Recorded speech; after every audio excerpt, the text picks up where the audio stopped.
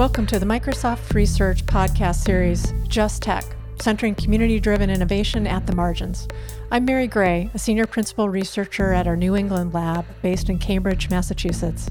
I use my training as an anthropologist and communication media scholar to study people's everyday uses of technology.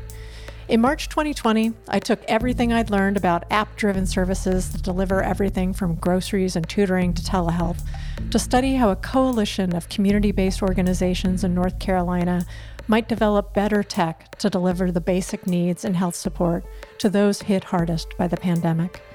Our research together, called Project Resolve, aims to create a new approach to community-driven innovation. Project Resolve asks, what difference could it make if we're building with community organizations that provide direct services for those most in need and made community agendas the driving force and core of innovation?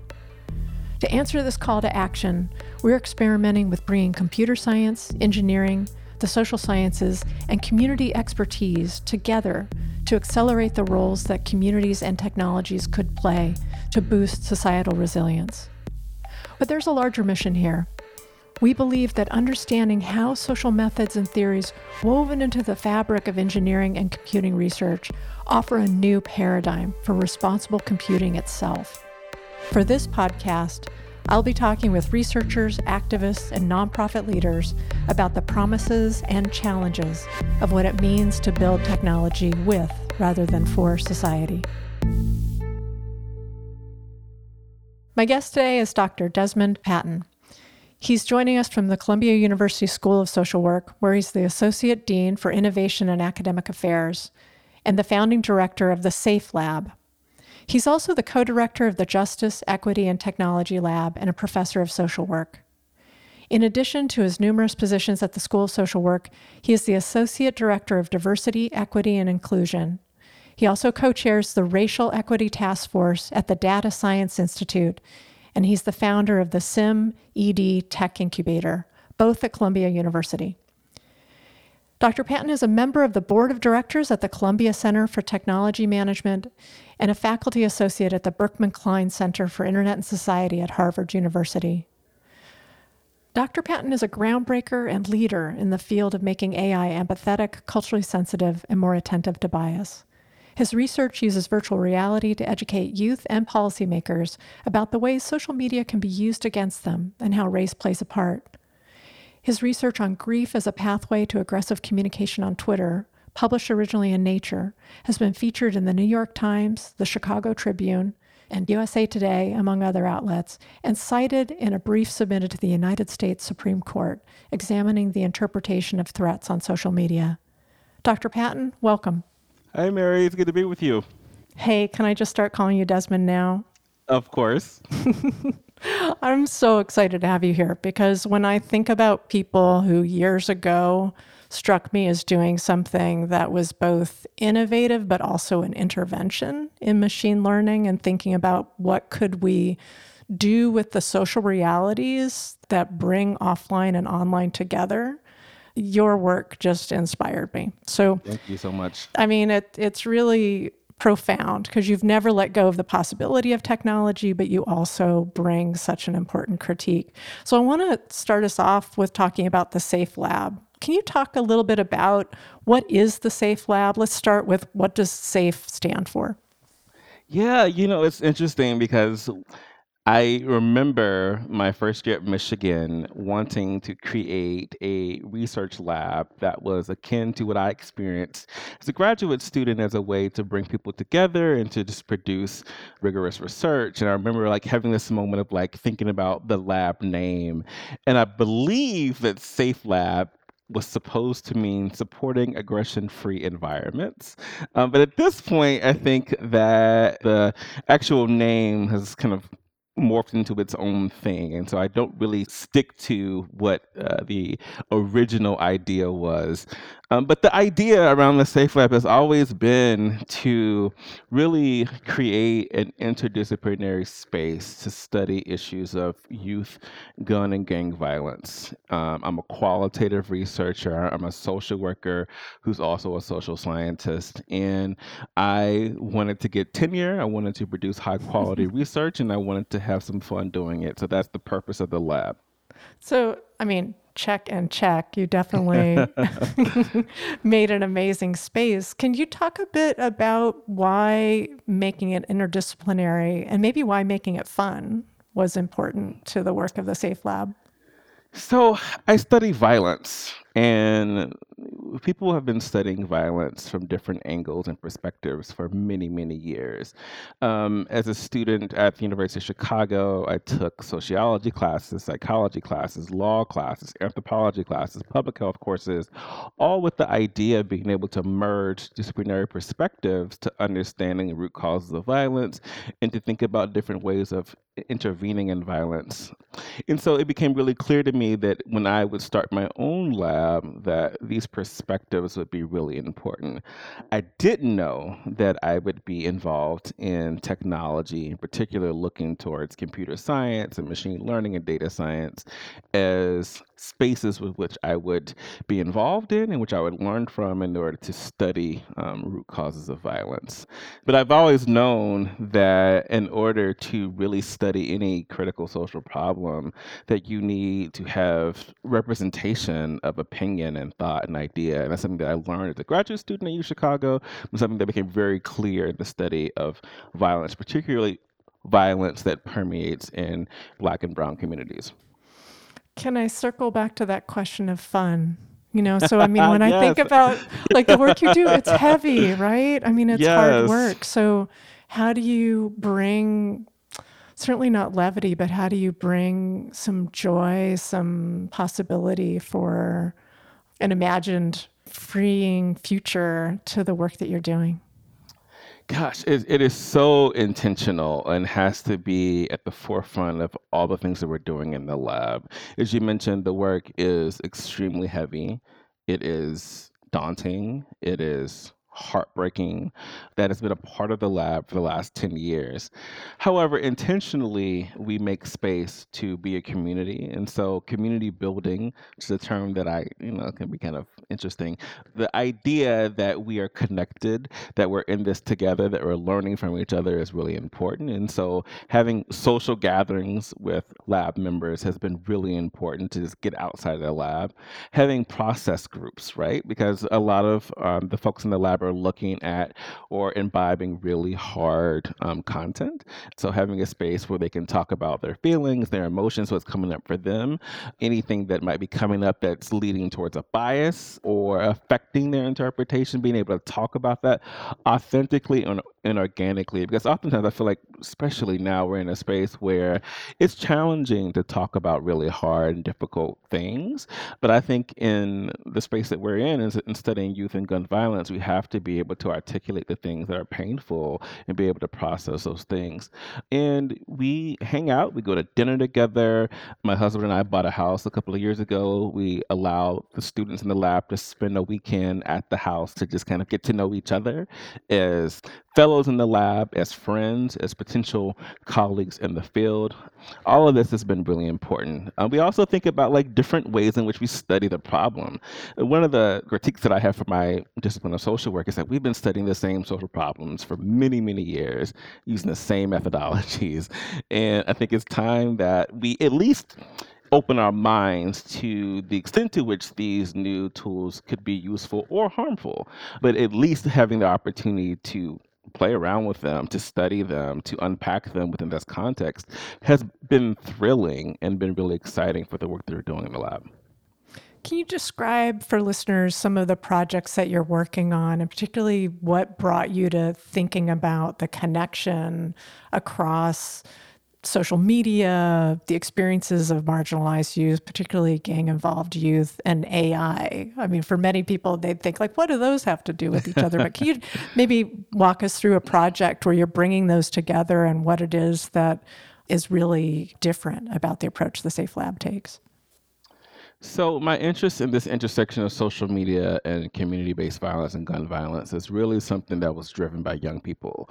So, as I said earlier, I'm a qualitative researcher who has been studying youth violence, and I came to this tech space as someone that was interested in understanding how young people were making sense of violence in the neighborhood. So, my dissertation in Chicago focused on high-achieving Black boys and men who were 4.0 students, but were also living in what was then deemed to be the most violent neighborhood in Chicago.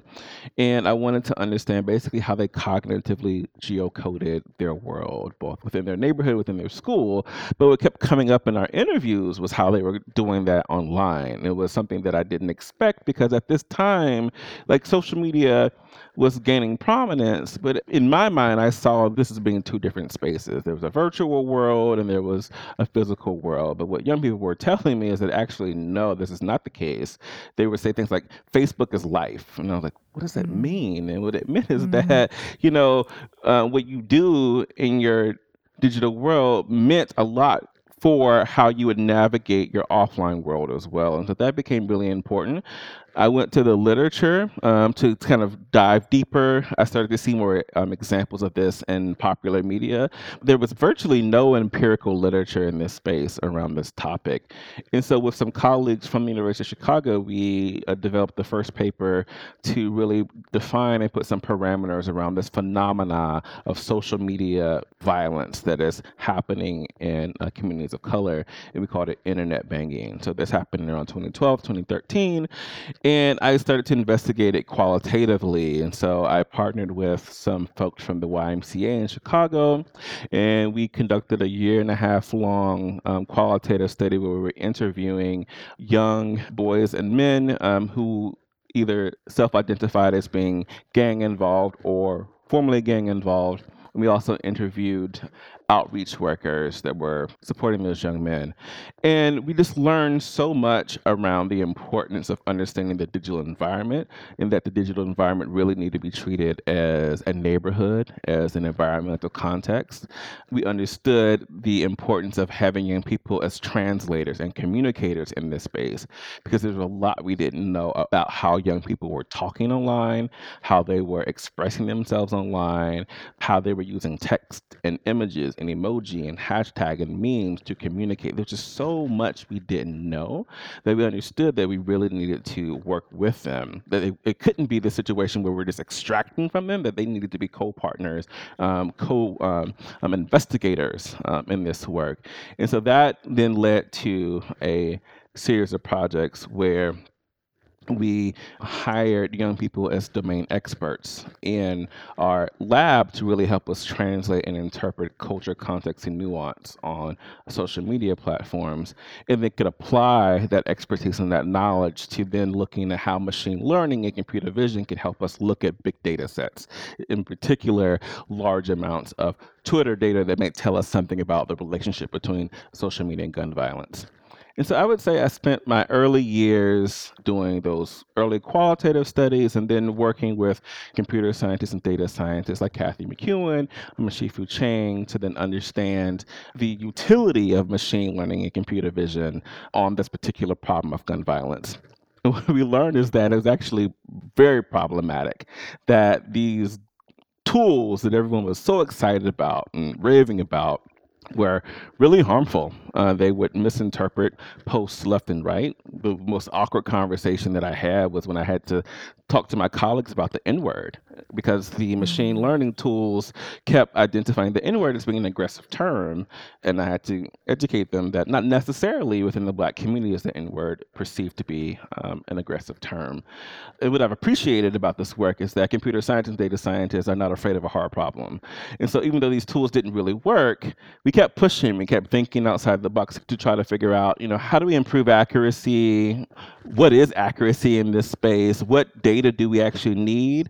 And how do we make sure that these tools are aware of the biases that are coming into how we're interpreting social media data? And so we added more data by using deep learning techniques.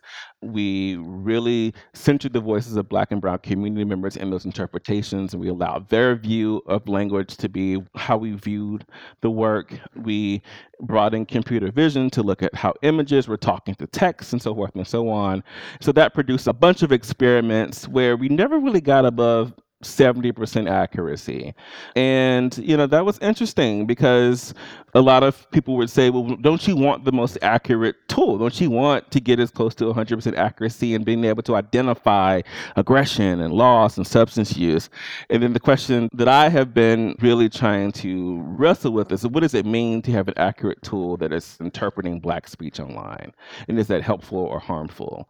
That was really kind of a pause moment for me in the work.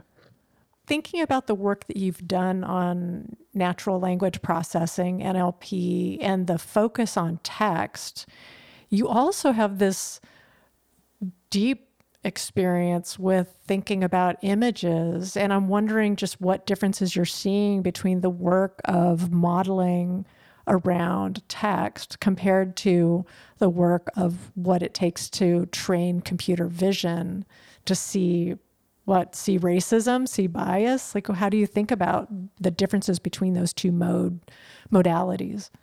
It's a great question. So we've been engaged in multimodal approaches to really see to what extent can we automatically identify these psychosocial concepts of aggression and loss in both text and images.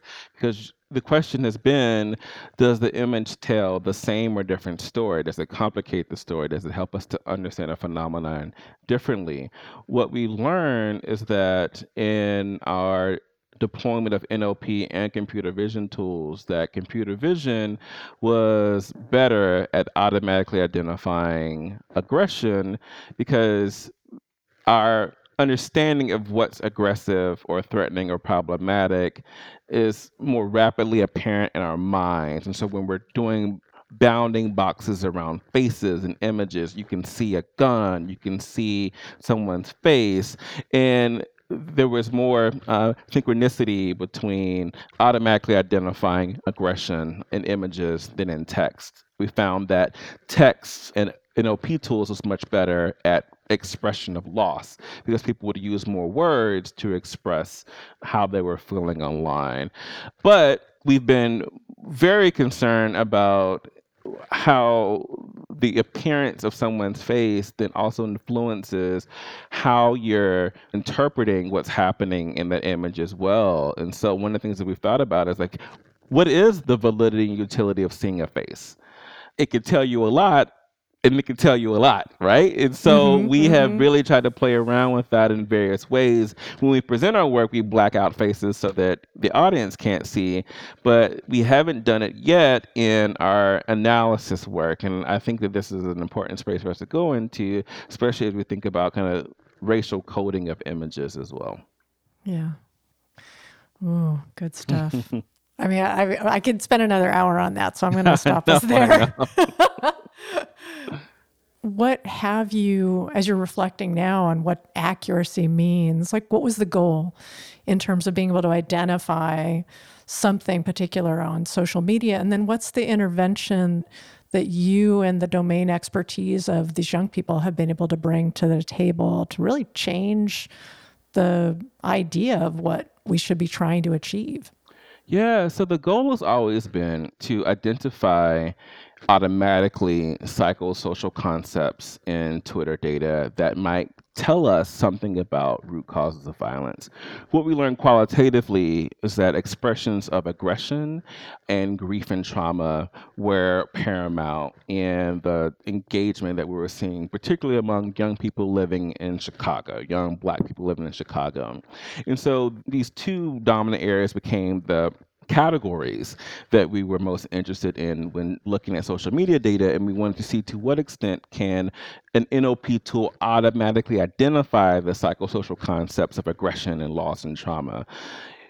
And so what became clear is that, number one, machine learning tools are really bad at context. But what humans are really good at is context and emotion. And so it became clear to me that the ways in which we do annotation or labeling of data actually could play a stronger role in NLP research. But how my colleagues were conceptualizing is that, oh, you just need to do these classifications, just label it positive or negative, or 1 or 2, or yes or no. And that never sat well with me, and it became clear that it doesn't sit well with me because it doesn't allow us to really see the fullness of the human experience or human condition, that we need deeper, more robust unpacking of what's actually happening to actually be able to label in a more informed way. And my colleagues heard me, so we didn't have this big fight or pushback. It was like, oh, I think you're right. Let's try that. And that was great. And so we spent, as a social work team in the lab, we spent probably more time than people would like annotating data and created a methodology around doing it because we saw the importance of bringing in that insight. It also allowed us to check ourselves and to see visibly why and how we were interpreting data and the biases that were coming through, so we could have that conversation with each other when we were labeling something that a domain expert, a young people, may label differently. And if we were just doing it quickly with positive, negative, yes and no, it wouldn't have afforded us that opportunity. So that became a really important piece of the work. That was never really the goal. It's not what I went into thinking about. It was kind of just hopping along, making mistakes and learning from those mistakes. So what I always hoped to do was to, be able to help social workers and outreach workers identify challenging conversations online that then they can intervene on. They're the experts in working in communities and de-escalating violence, but the fights were happening online. They were getting to them too late. I wanted to be able to mitigate that gap and support them. There's so much challenge with doing that. A, it's still an interpretation issue. B, that work is really hard to get funded. There's lots of ethical issues with doing that kind of work. So what actually emerged for me is the intervention was people. The intervention is kind of creating a cadre of young people from the community that want to do this work, that can do it on their own terms, how they would want to do it, them learning skills, them being a part of this process, so that they, within their own communities, can make decisions on how and whether or not technology is the answer. And I think that it's been so enlightening to be able to bring in young people through multiple mechanisms, either as research assistants or through our AI for All summer program or through our work from the Brownsville Community Justice Center, and just to see the light bulb switch and be like, oh, like I'm an expert. I know this content, and I can actually do something to protect and keep my community safe. That's been the intervention. It's actually not been the NLP tool. I think you were the person who I learned the framing of domain expertise, subject matter expertise, as a way of approaching humans in the loop. I mean, we both study these processes that are completely dependent on someone looking at a piece of information and quickly being able to make a judgment about what could this be, to the points you're making. As you're thinking about this as an intervention, and particularly your role as a professor in social work, I'm wondering how you navigate the relationship between social work as the discipline that's had a complicated relationship to the carceral state, to prisons, to identifying people who should be the targets of surveillance, and balancing that with creating interventions that are real alternatives and empower that expert that you've been talking about, who, knows that context, could use it to bring safety to their communities. How do you navigate that, particularly as an academic, as a teacher? Yeah, I think it's such a great question. I think number one is just having an awareness of the history of social work and how that plays out and how we think about treatment and intervention. And I think some people kind of mystify social work as being, oh, these great people that come in and make everything better. But no, we actually have a problematic and racist history that still plays out in our child welfare systems and our carceral systems. And I think having that awareness and naming it is a critical first step. That allows us to then have really difficult conversations that I think are critically important in and outside of the classroom. And what I've loved about social media, as challenging as social media can be, it does present the world in a very difficult, robust, and complicated way. And I think it's a really exciting place to study the human condition when you don't have to participate in it all the time either, because we also know That's that it can be true. really scary. But I've been able to use these examples in various workshop and classroom settings to help drive critical and reflexive conversations around power and race and oppression and privilege, to be able to use a tweet and to look at a tweet from multiple angles and to embed that tweet within systems, within an individual, within a family, within a society, within a community is really important, and has offered a new way in which we can think about the role of social work. I think before social media, we were just so used to a certain way of talking about people and communities and families. Now we get to see how people interact around content, around triggering events, around societal events. And we can use that to unpack and think about different and multiple intervention strategies and treatments. But the challenge has been social work as a field has been really slow to move in this direction. So there are a few people and a few schools and centers that are now really excited about this work and are moving forward. But as a discipline, we are not there yet. I've been in this new kind of part of my life trying to push for an agenda for social work values and thinking that can be embedded in technology that also affect how social workers do social work in the community as well. I'm just putting together, there's this fantastic parallel to computer science and engineering that often thinks of itself as a kind of neutral bystander, going to help, going to Yep. intervene by helping with tools. And it's just striking me like what a great way to model that same sort of critical reflexivity for probably the computer scientists, data scientists around you, who also probably are not used to thinking, I need to contextualize what's happening. Because, I mean, isn't most of computer science, after all, about abstraction? Yep. It's like, can I just get away from the messiness of the day-to-day and kind of model some abstract action of people as nodes and edges? Have you had the computer scientists in your life reflect back to you that you bringing up the messiness is both hard but also exciting, maybe changing how they're looking at what they do? Absolutely. And it's really helped me to see the contribution of social work in computer science. Because what to me feels very organic and natural feels foreign to my computer science colleagues. But what I've appreciated is that most of them feel excited to learn more. So I'm not met with a lot of resistance. I'm met with confusion. I'm met with, the need for support.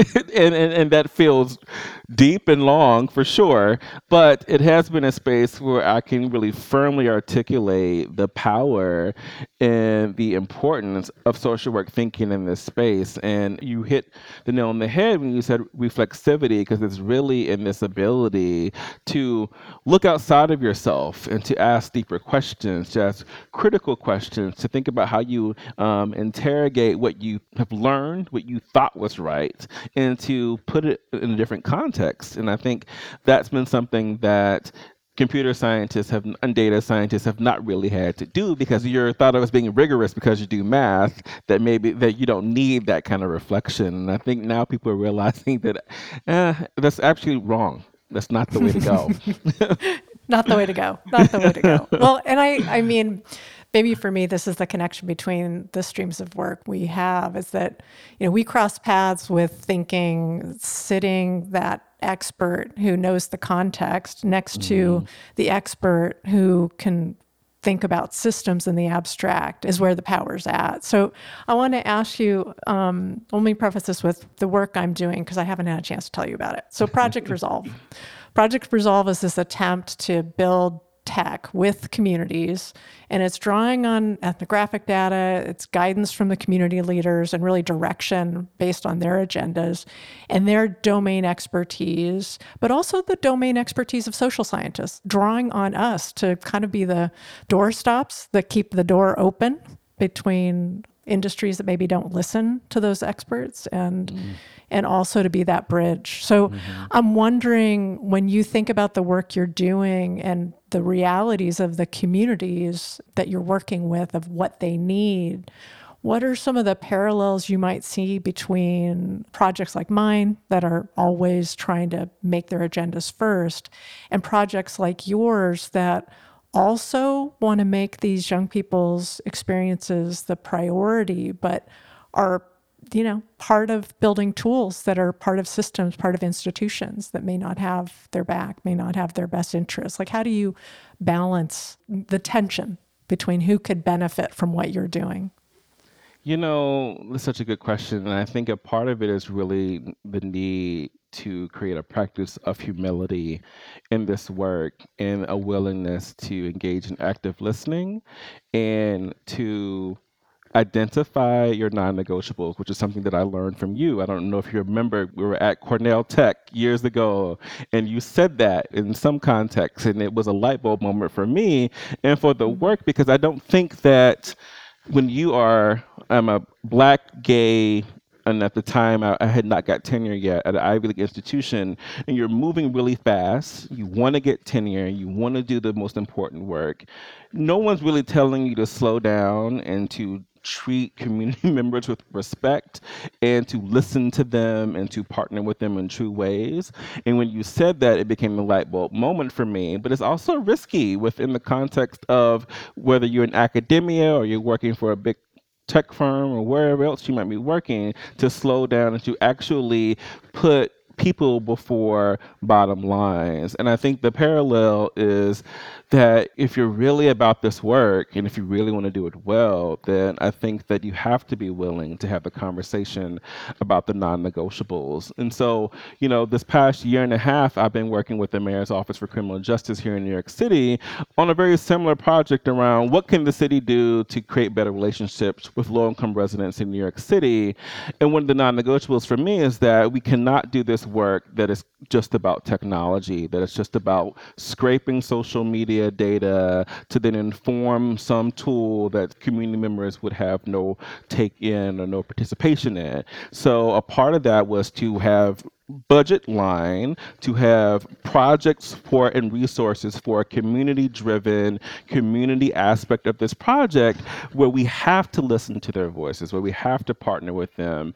And that's been a game changer because it also influences the decisions that we make with how we use machine learning, with how we're communicating with the mayor's office. And hopefully we have a new mayor that this work will then go to then translate into new action and new work in the new mayor's office that will hopefully lead to better communication. But again, I think it really started with being willing to identify and wrestle with those non-negotiables.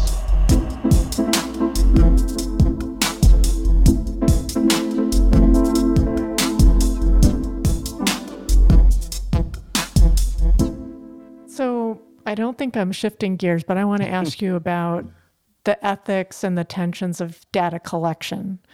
Because, when you're effective at what you're doing, it's building, an archive of how to understand people's actions, their grief, their loss, their aggression. If you could just say a bit about how do you think about the balance of the usefulness of learning from that data and the need to protect the privacy and the security of the folks who are producing this data, particularly for communities that have this history of being surveilled? Yeah, this is the very thing that has always kept me up at night doing this work, because I think my work sits at two critical bookends. On one, I know, observe, and have experienced young people dying because of what they say online. People dying because of what they say or what has been interpreted online. That is a real thing, and it's not uncommon, and it has become a global phenomenon. Add to that, parents and family members wanting whatever tool possible to keep their family safe. They don't care if it is a surveillance tool, because at the end of the day, it's about life or death. Versus also understanding that Usually, when we're talking about these tools, we're talking about their deployment in Black and Brown communities. There is no benefit of the doubt where interpretation can be thought of in positive, negative ways. It's normally used as negative character testimony, that there's been no input given from community members in the data collection process, in the interpretation process, and then how that tool is deployed in their communities. And that can lead to another form of violence, which is state violence, carceral violence, that is extremely problematic and also detrimental to the Black and Brown community. So I'm constantly wavering and toggling between those two spaces. And then honestly, Mary, what's been really difficult doing this work is that I feel like it's been hard to find communities and colleagues that really get that. You know who does get it? Community groups, right? So I can talk to, a violence outreach worker or a probation officer or someone at the Giffords organization or at the YMCA. Like, they get it because they're constantly making those difficult decisions each and every day. And so I think for me, what I've decided to do is to lay out all the challenges and to be very clear about my positionality, about the questions that I'm asking, and being willing to change those questions if they are not the right question, being really clear and transparent about the interpretations and how those interpretations feed into classifications that feed into algorithmic systems, that feed into deployment of AI systems, and being willing to not produce the thing that I want to produce if it's not going to work. I've been doing this particular work for the last 7 years, and we have never deployed any of these systems in a community. As the researcher, I'm like, gosh, I feel like I've failed. But as a human being, as a social worker, I feel like this is the right thing to do. I would say being able to prevent harm is probably the highest order calling for your profession and for my profession. So I mean, I think being able to identify systems that won't work and keeping them from being deployed is incredibly important. Let me ask you, do you see a role for big companies like Microsoft to create tech alongside these communities so that they have more autonomy, that they have more control over how these systems would be deployed, or at least what happens to the data that might be collected to benefit them, like you described those parents? What is a way to do right by them and also create some systems that make them the trusted stewards? Is there something companies can be doing differently? Yeah, absolutely. I've long thought that big tech companies need to hyper invest in education and for seamless pathways into technology. They don't have to be about which school you went to and which degree you have, but value persistence and determination and lived experience as being equally as important, and to help scale that up. And what does that look like? And so I would love to see companies like Microsoft put aside millions and millions of dollars to really invest in that space. And maybe that's happening, but I would love to see more of that happening.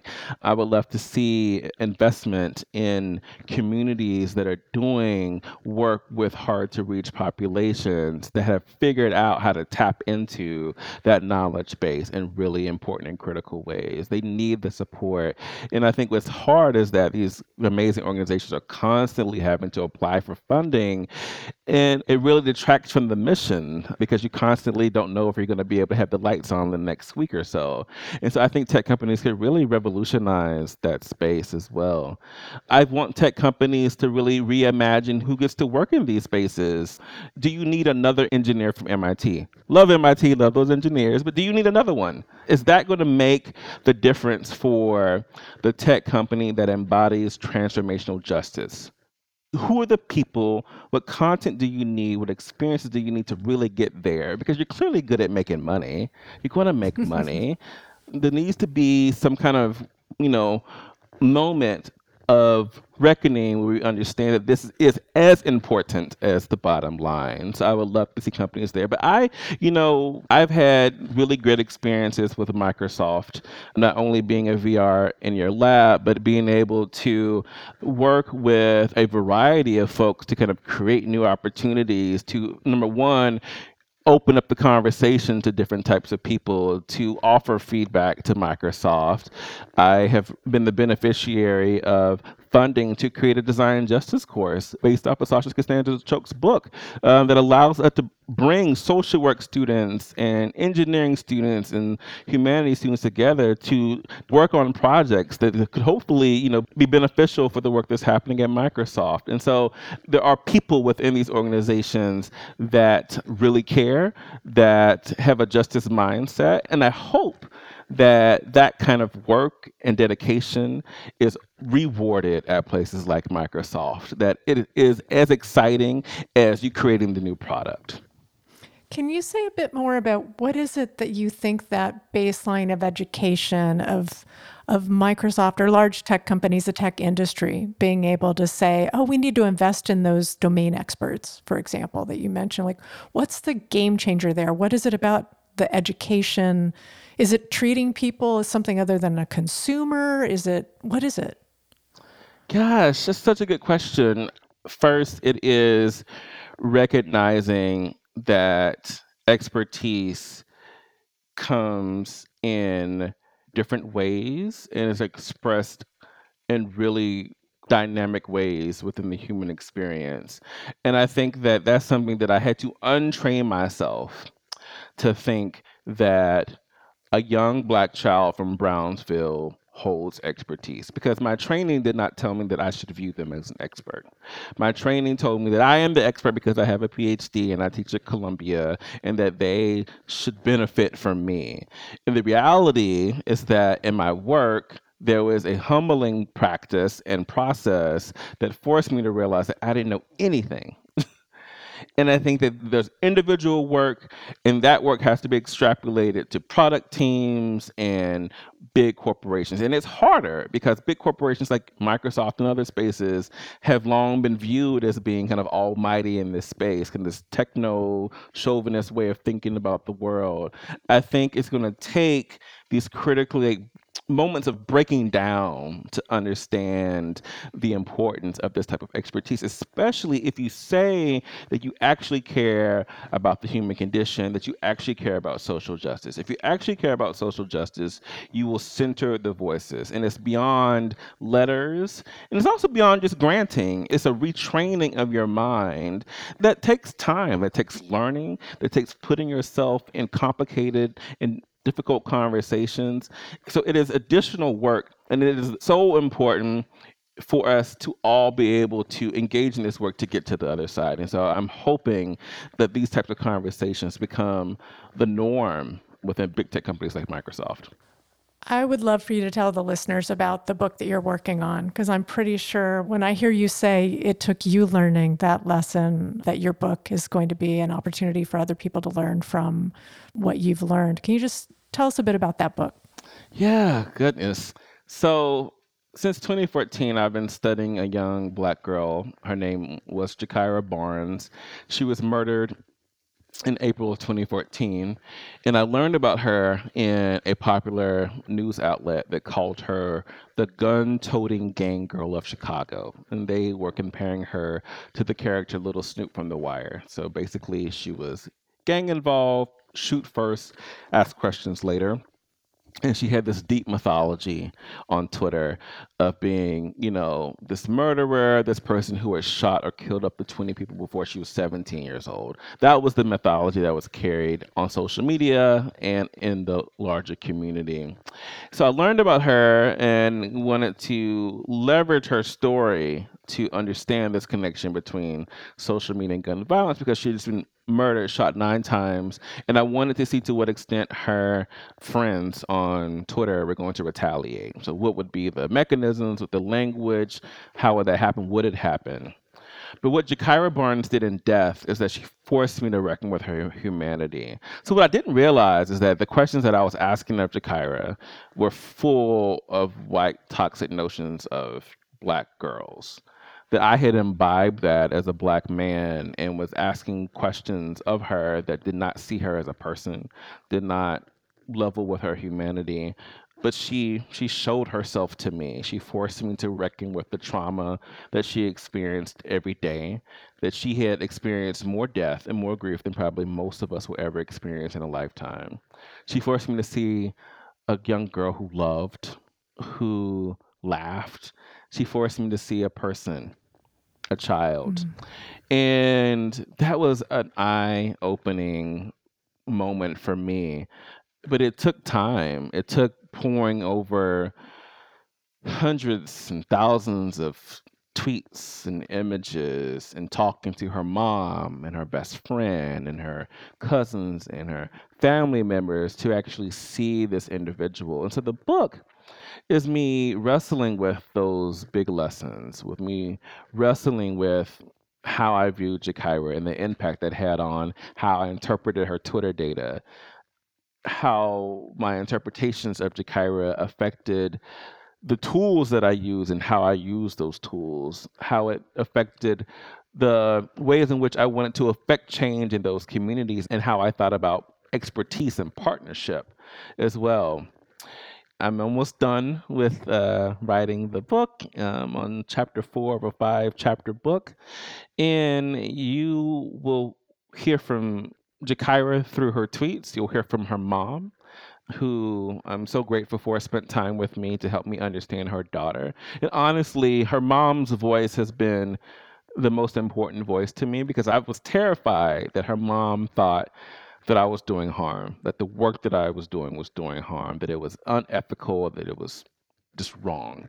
What her mom told me is that the only reason she responded to my DM on Facebook is because she thought that I was helping to change the narrative of her daughter. And that, lit a fire under me to really want to think about the importance of how social media and how technology can actually change narratives. So I don't have to go down this route of painting this negative, hateful, scary picture, that I can actually paint a complicated and beautiful and nuanced picture that shows you the human experience in a different way. And that NLP and computer vision can do that if we allow ourselves to ask better questions, to ask more complicated questions, to put ourselves in communities and spaces where we have to wrestle with that. So that's the hope of the book. That's the promise of the writing. And I'm excited to move that forward. I feel like whenever I read your work, I can feel your effort to create empathy, to really show me on the page how you've built a different perspective for yourself and that you're sharing that. And in some of your work, you talk about making AI empathetic. Can you talk a little bit about what that means to you and just how do we get there with AI? What we talk a lot about in social work is taking a strengths-based perspective.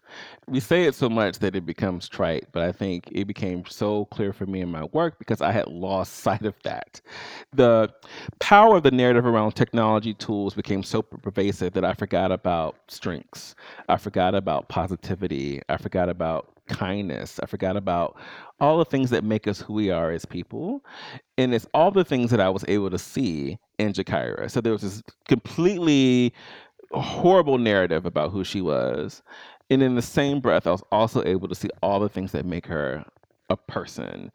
And I think that a part of that was a reckoning and an awareness of what was happening to me, how history and context shapes how we interpret, naming that, and a willingness to also put myself in spaces with people who can disagree with my approach in a way that actually advances the work in a positive way. And so being able to, again, to be interdisciplinary, transdisciplinary, and to talk to people like you and anthropologists and political scientists and community members and computer scientists, all of that matters for kind of getting outside of these like restricting reductionist narratives. These processes of like naming and active listening and processing, I think should be a part of training the person who develops AI. That you should not and cannot be an ethical engineer if you have not at least heard of or gone through a process in which you have to deal with yourself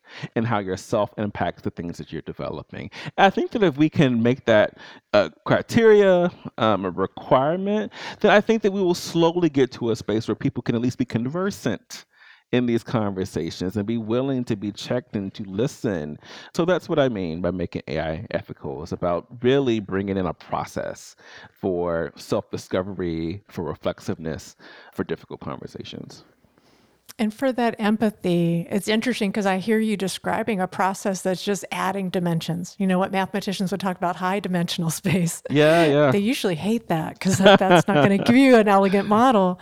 And I'm wondering, as you're asking, a discipline that approaches the computational with a goal of reducing all that complication, if you see some tension between the early efforts to debias AI and what I hear you calling for, which is really making it more culturally aware, more sensitive, and not trying to shut down the complexity. Like, have you seen a shift in the conversation within the discussion of bias and fairness that gives you hope that there's willingness to see our complexity, to see our dimensions?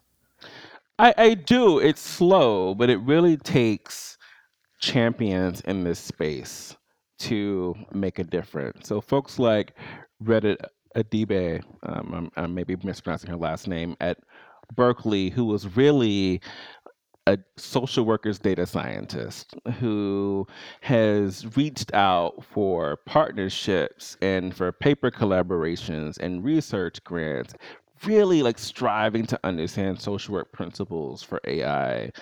And then she will inevitably create a community of students around her that will then take these ideas and move them forward. And there are lots of examples like that that are happening across the country. And I've been so thrilled and exciting to see that. I've just been able to have the most robust conversations, the most exciting conversations with folks that are acting as champions. And so I hope that we are seeing these folks for who they are awarded for that. So when they are coming up for tenure or trying to get that big grant, that we recognize that as important as the findings from an article or their placement of a manuscript in whatever prestigious journal. And so I think we are moving in the right direction, but we have to honor the work that is happening in these communities as well. Yeah. So I know we're running tight on time, and I don't want to miss the chance to ask you, what are some projects you're excited about for 2022? Absolutely. So my work has moved me into the space of studying a couple of newer things for me, which would be grief and joy and racism on social media. So we received a couple of grants to study how Black folk in New York City are expressing grief on digital platforms. We're going to study that through using NLP and linguistic approaches and qualitative methods with the goal of being able to figure out how do we identify digital signs of stress online, and then how can we then use these tools to support new treatments and interventions. Lots of people are grieving as it relates to COVID-19 and anti-Black racism and police violence. It's just a really hard time for lots of people, but in particular Black folk. And so we want to be able to figure out what can the digital world tell us about grief and how can we intervene.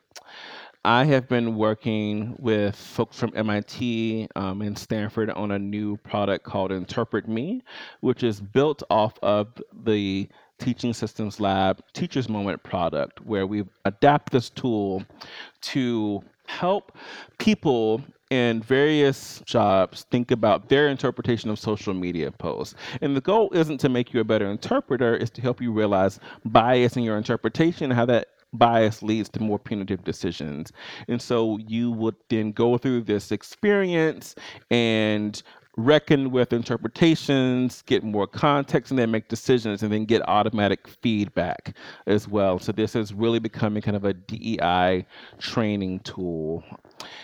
So that's the second project. And then we are continuing our work to work with the mayor's office to really create stronger tools that build better communication between low-income residents in New York City and the new mayor's office as well. None of these projects are tech only. They are a merger of qualitative methods and community insights and linguistics and anthropology and computer science. And that's been a really exciting space for me. So before we finish, are there any final points or thoughts you'd like to leave us with as we wrap up? I am excited about the possibilities and have hope for transformational justice that can happen through technology. And I believe that if we reimagine a world that is hyper inclusive, where everyone gets to have input, everyone can participate in development, where everyone gets to win and thrive in these spaces, that we really can see another set of technology that actually can be a space for social justice. And I believe that conversations like the ones you are having and the opportunities and resources that technology companies can provide can be transformational on that journey. Thank you so much for joining us today, Dr. Desmond Patton, and thank you to everyone listening. As a reminder, this episode is part of the series Just Tech, Centering Community-Driven Innovation at the Margins. Check out Microsoft.com/research to tune in to past and future episodes and subscribe to the podcast wherever you listen to your favorite shows. Desmond, thank you. I appreciate your work so much. I'm so glad that you keep doing what you're doing, and please give your husband my best. Thank you, Mary. Good to see you.